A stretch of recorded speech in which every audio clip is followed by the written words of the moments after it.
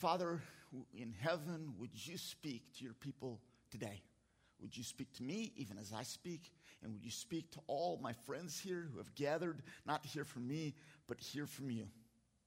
And would you use what happens in the next few minutes to change our lives and to teach us more about how to live and about yourself?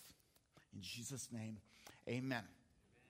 Well, I want to tell you guys something that I think you already know. The world is not the way it's supposed to be. Have you guys noticed? Okay, something else that most of you probably know, but maybe some of you don't, is that we are in a process that culminates with the day that Jesus comes back and establishes his kingdom from Jerusalem, and he reigns. And he renews all things so that the cries of our hearts for the way that things ought to be are finally done. Don't you look forward to that day? Amen. And that process has gone on for a long time, as you've noticed. And a lot of you are thinking, Lord, surely it's got to be close to time now. But I want us to back up again and remind us where we are. That if we go back several thousand years to the time of the book of Judges, what God was doing then is, in order to complete the process that we're still looking forward to, he chose a little piece of land that we now call Israel, and he chose a little people group that we call the Jews. And his intention was to use this people group in this piece of land to establish his kingdom that would ultimately, in the future, culminate with Jesus. So, he brought the Jews out of Egypt, gives them an assignment as they go into this promised land, and tells them, because there's people in the land who are worshiping gods other than him, and it's his land. He's said, that's my land. That's my place. You guys are going to go in, and you are going to oust, you're going to expel the people groups and the false gods who claim domain there. And as you know, as we've been talking about, they don't do so well. In fact, rather than injecting the foreign gods and the foreign people, instead, they follow them. They embrace them. And this is why we read several times in the book of Judges, instead of following God's law, everyone just did what was right in their own eyes.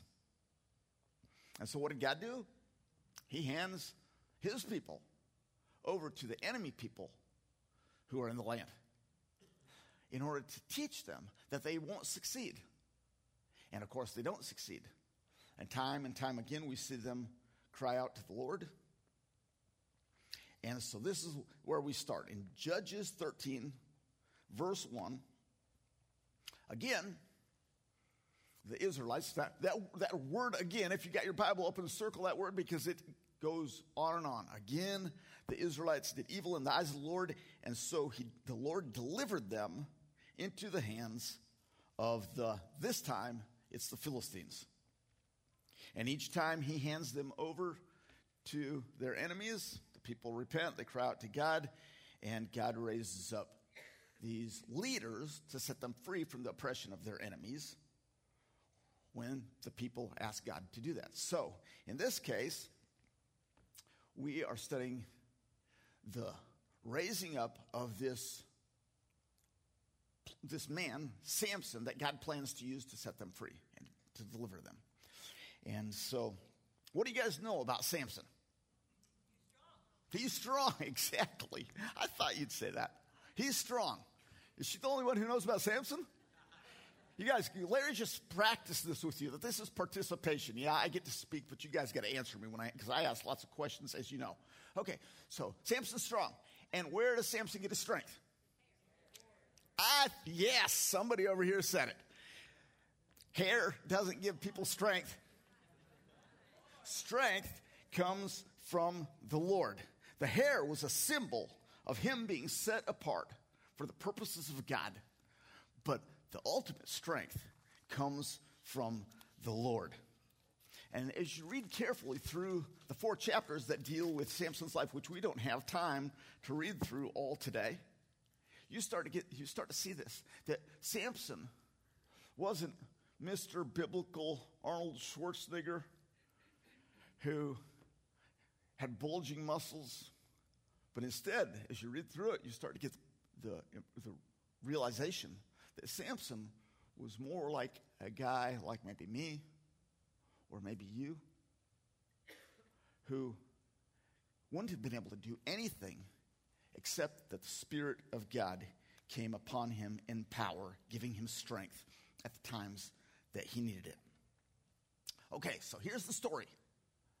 Before Samson's even born, the angel of the Lord appears to Samson's parents and explains that this boy is going to be born that will be anointed by the Lord, but that boy is to be a Nazirite all his life. So you guys don't know what a Nazirite is because we don't do that. But this means, among other things, that he's going to not have any wine his whole life, and he's not going to have any haircuts his whole life. And why is that? That's going to be a sign, a symbol of his devotion to God. But as he grows up, he is anything but devoted to God.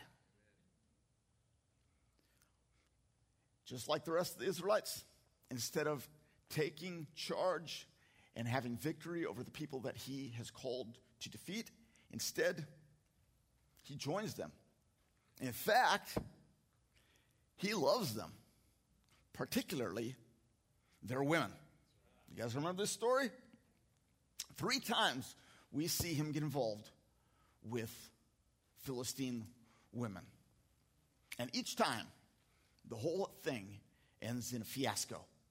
The first couple times, he loses his temper, stomps off, slams the door, sends angry texts, and then beats up a bunch of Philistines in revenge for what just happened. But the third time that he's involved with a girl, with a woman, her name is Delilah, it backfires on him. Let's read how this works out in Judges 16, verse 15. So, of course, everybody's trying to find out why Samson's so strong. And she says to him, "How can you say I love you when you won't confide in me?" And she nags him and nags him and nags him until he was tired to death. He's like, "Stop bugging me."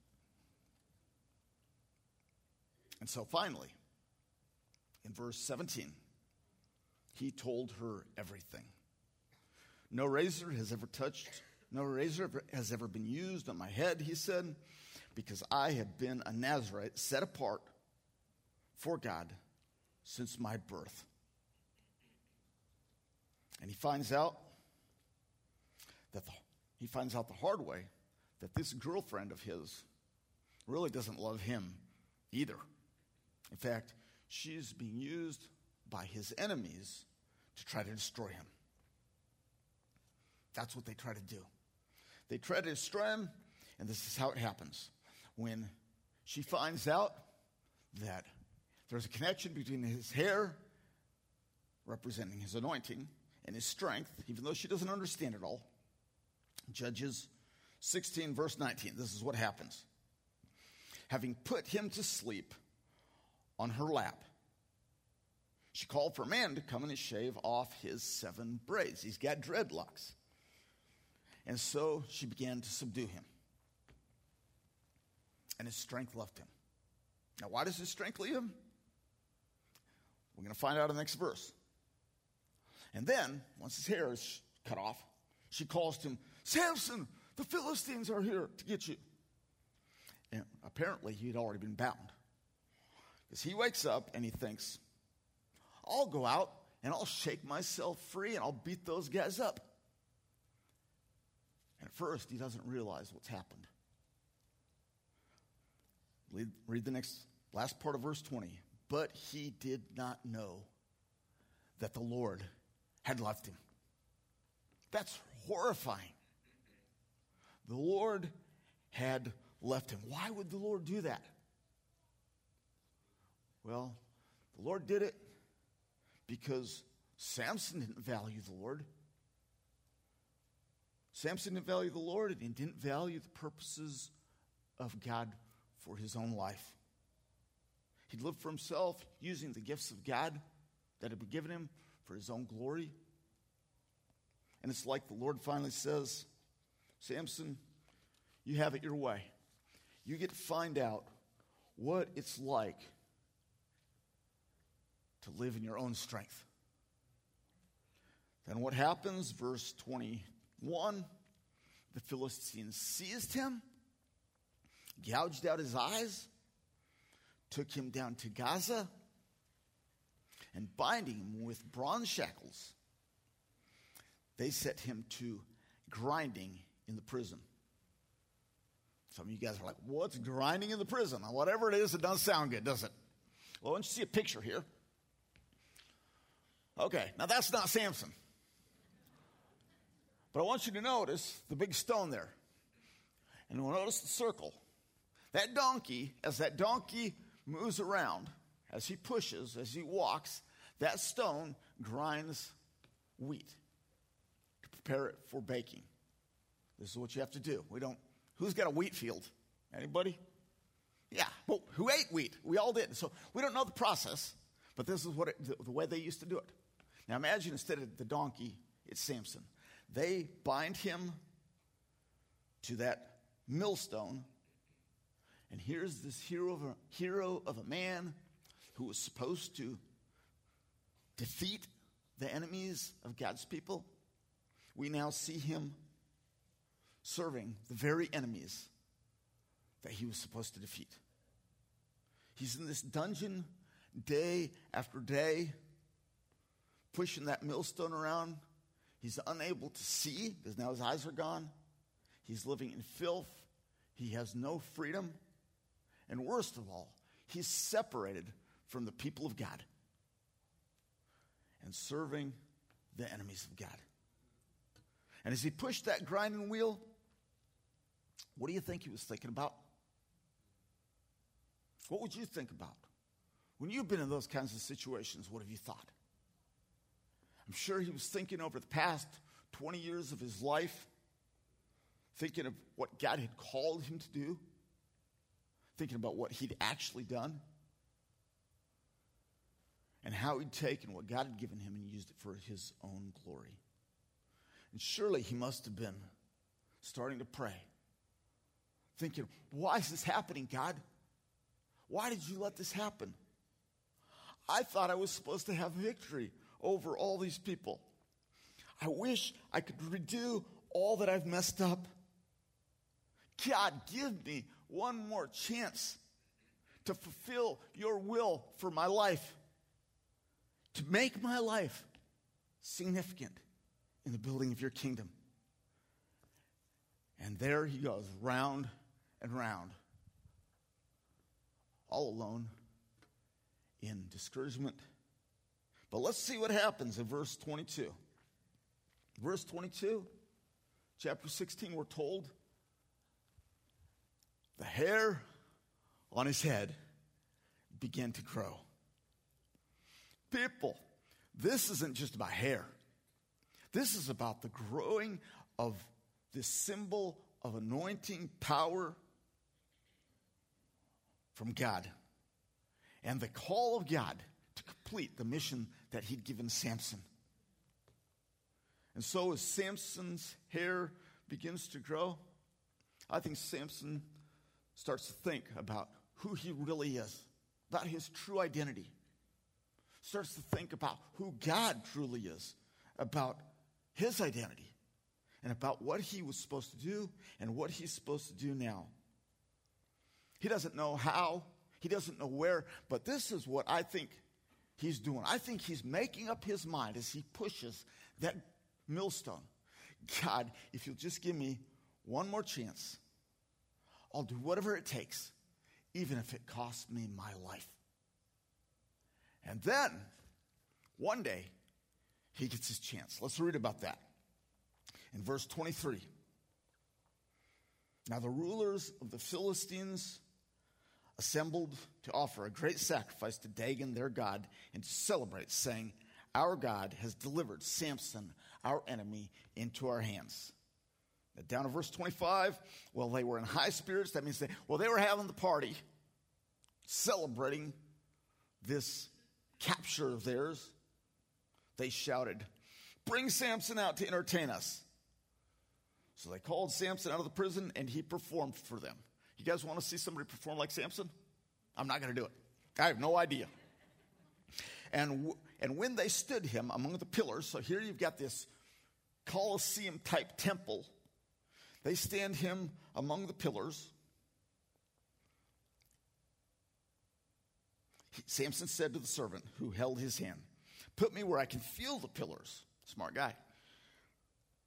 Put me where I can see the pillars that support the temple so that I may lean on them. Now the temple was crowded with men and women. All the rulers of the Philistines happened to be there. How cool is that? And on the roof, on this Colosseum-type roof, where everybody watching Samson, there were about 3,000 men and women watching Samson perform. And then Samson prayed. And this is what he said. O sovereign Lord, would you remember me? O God, please strengthen me just once more, and let me with one blow get revenge on the Philistines for my eyes. Then Samson reached toward the two pillars on which the temple stood, and bracing himself against them, his right hand on the one and his left hand on the other, Samson said, let me die with the Philistines. And then he pushed with all his might, and the temple came down on the rulers and the people inside. And thus he killed many more when he died than when he lived. I want you to see what's going on here. Here Samson is with his arms outstretched among people who despise him, who are laughing at him, who mock him.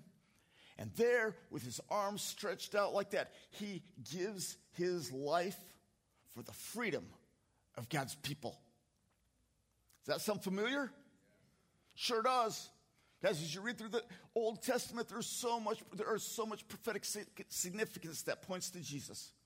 210 years later, Jesus does the same thing.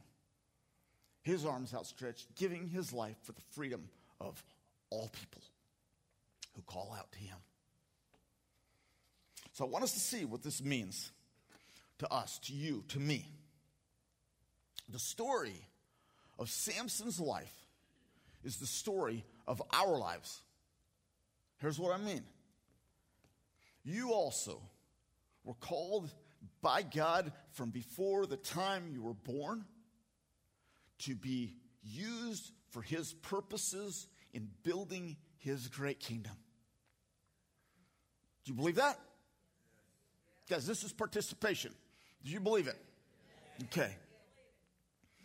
You also, like Samson, were given supernatural gifting.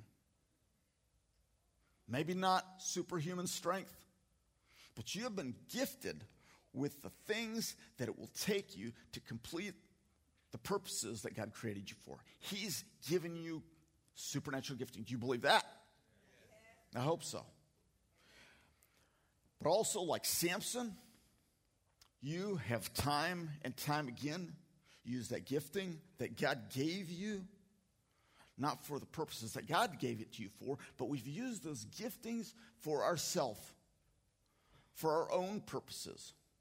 We forgot that it was for God, and we thought it was for us. Maybe it was women that you worked so hard for, like Samson did. Or maybe it was the power, the praise. Maybe it was money.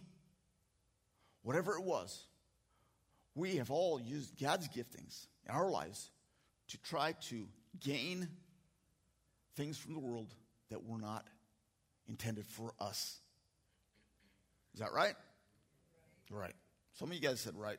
Some of you are still thinking about it. Furthermore, like Samson, every one of us, as we lay in the embrace of those worldly things that we love so much, those things that we thought would bring us so much satisfaction, we're betrayed by the very things that we love so much. Is that true? Some of you guys have experienced that. And so like Samson, all of us at one time or another finds ourselves chained to the millstone, serving the very enemies that God had created us to defeat. Some of you guys know what I'm talking about.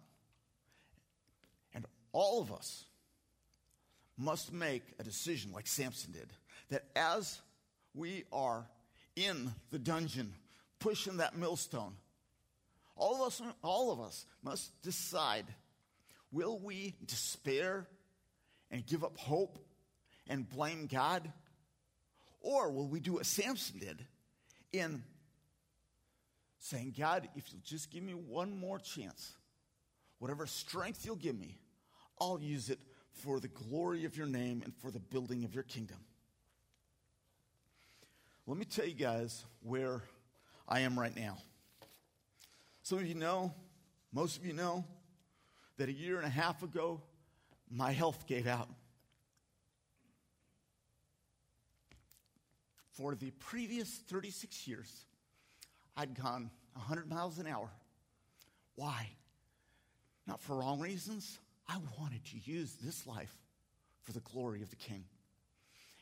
And I got the privilege of, over the past 20 years, having my office at the Cornerstone at UTA, where we ministered to thousands and thousands of students. So many students from all over the world. And from there, we did ministry in the Philippines and in Japan and in India and other places. And my plan was that I would continue at that pace until the day I got to see Jesus. But then one day, about a year and a half ago, I couldn't hardly walk. And I couldn't talk without major pain. And we went to a string of doctors who did tests, said, try this medicine. They did a couple of surgeries that almost killed me. And the result was that I lay on the floor at our home for months, unable to do the things that I wanted to do. And laying there wondering, God, am I ever going to be able to proclaim your goodness to the world again? Isn't that what you created me for? I wondered, God, what do I need to do? What sin do I need to confess? Who do I need to pray for me? But really the hardest thing in all that wasn't the pain. It was that I felt like I was missing out on fighting in the battle. I mean, you ever been on a sports team where they made you sit on the bench? I felt like, Lord, why are you doing this? I fought with all my strength for your glory. And I spent months alone as the Lord made me lie down in green pastures. I wasn't lonely. My family was with me. I spent more time with my family than I ever had before. And that was wonderful. And yet, I wondered and thought and asked. And I don't know why the Lord allowed that, why he's still allowing it. And I've asked him. But this is the closest thing he's told me, is it's not your business. Your life is mine. You've told me 1,000 times, Steve, that I can do whatever I want. And I don't have to explain anything to you. And I held on to that. I said, okay, Lord, here I am. If my pain brings you more glory than me being well, I'll take it. And I still don't know what's going on. But this I know, that God never wastes time and he never wastes pain. And if he wants to do something with my life that I don't understand, I'm okay with it. Now, some of you are in that situation right now. Some of you feel like that you've been in the dungeon. You're pushing that millstone around, and you don't know what is going on. But here's what I want to ask you to do. Whether you're in that situation now, or you've been in that situation before, or maybe you're going to be in that situation in the future, would you and would we all together this morning, as we're getting ready to close, would you make up your mind that you'll give all for his glory? Whatever you got left, whatever strength you've got left, whatever opportunity you got left, that you will give him glory with what you've got left. Here's where I am right now. It's still so painful to talk. This week has been especially painful to talk. It's still so painful to talk. I still only have about 20% of the strength that I used to have. I can only meet with 1 or 2 people a day when I used to meet with 20 people a day. And I'm not sure still what the Lord is doing. But here's what I've determined. Whatever it costs, whatever happens, this life is to bring glory to the King, no matter what. I'm going to put my eyes on Jesus, and I'm going to run into battle as hard as I can, as fast as I can. And when I can't run any longer, I'm going to walk. And when I can't walk, I'm going to crawl until I can't crawl anymore. And even then, I'm going to use whatever strength or whatever I have left available to me to proclaim glory to the King and use this life for whatever purpose he created me for. So as we close, here's what I want to ask you guys to do. Would you join me in that attitude? Would you say, me too? Whatever happens to me, whatever's happened to me, whatever people have not forgiven me, whatever hurt I've experienced, whether I lost my eyes or lost my job or lost my friends or lost whatever. God, I'm here for you, and today I'm swearing my allegiance to you to do whatever it takes for your glory if you'll just give me the opportunity. So, as Larry leads us in just one verse of this song of dedication, of surrender to the Lord, if you're willing to say, yeah, me too, I'm in, would you stand up? And if you don't mean that, then don't stand up. Or if you're a person who can't stand up because you've been through this, then you just raise your hand. If you can't raise your hands, then lift your face. But guys, together as a church, guys, this is where we are. The Lord has called us to give our lives for his glory. So I just want to invite you guys to stand up as he sings, and then we'll close in prayer. Take my life and let it be consecrated, Lord, to thee. Take my moments and my days, let them flow with ceaseless praise. Take my hands and let them move at the impulse of thy love. Take my feet and let them be swift and beautiful for thee. Here am I, of me. Take my life, it's all for thee.